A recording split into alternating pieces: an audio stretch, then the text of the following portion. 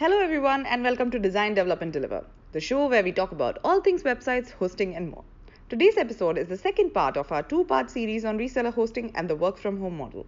In the first part, we spoke about reseller hosting, its viability, and whether it makes for good work from home business. In today's part, we will discuss the profitability of the business and how you can increase your profits with reseller hosting. So that's what we're doing now. If you haven't listened to the previous podcast, do check it out. Almog makes some interesting points about reseller hosting. In fact, we still have him here today with us for today's part 2. Hey Almog, thank you for staying on for part 2.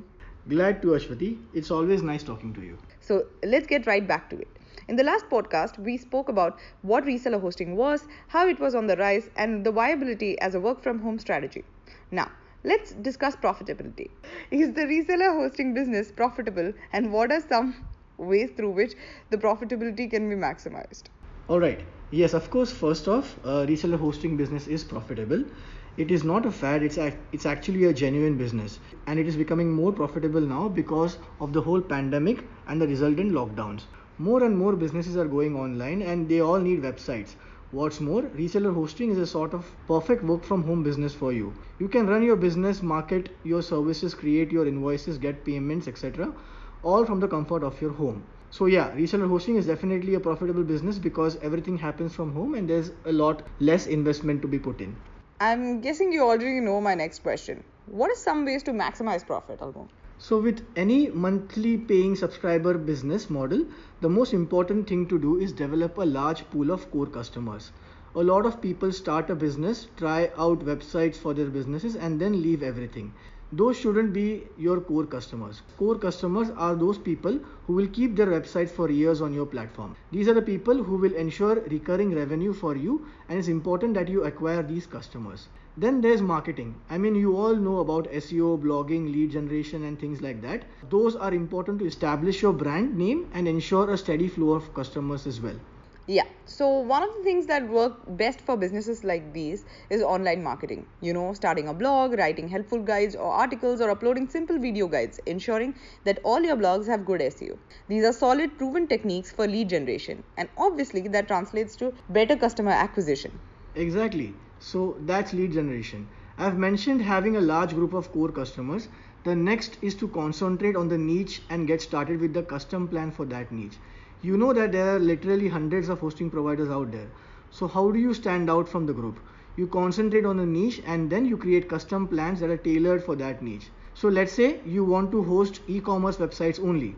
In that case, each plan should have enough resources to run a media heavy website. Maybe think of offering a backup service for your customers, high memory and CPU core allocation, and so on and so forth.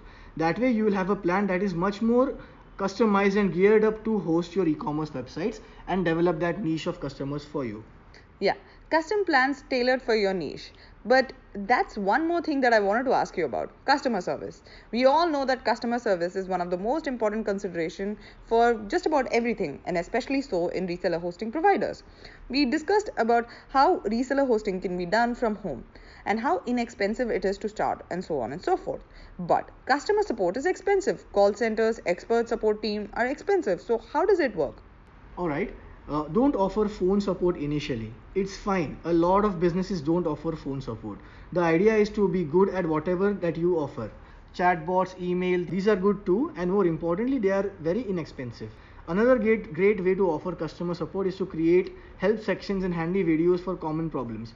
People will refer to this and solve issues on their own. So don't worry about the phone support for now. Over time, as you grow your business, you will have enough revenue to have this as well. Great. And this way, it doesn't cost too much either, because as you told us, phone support is definitely the last resort that a user goes to when it comes to speaking to a company. And with this, we are out of time today. Thank you, Almog, for being here with us right through the 2 episodes and for the long haul as well. It was great talking to you.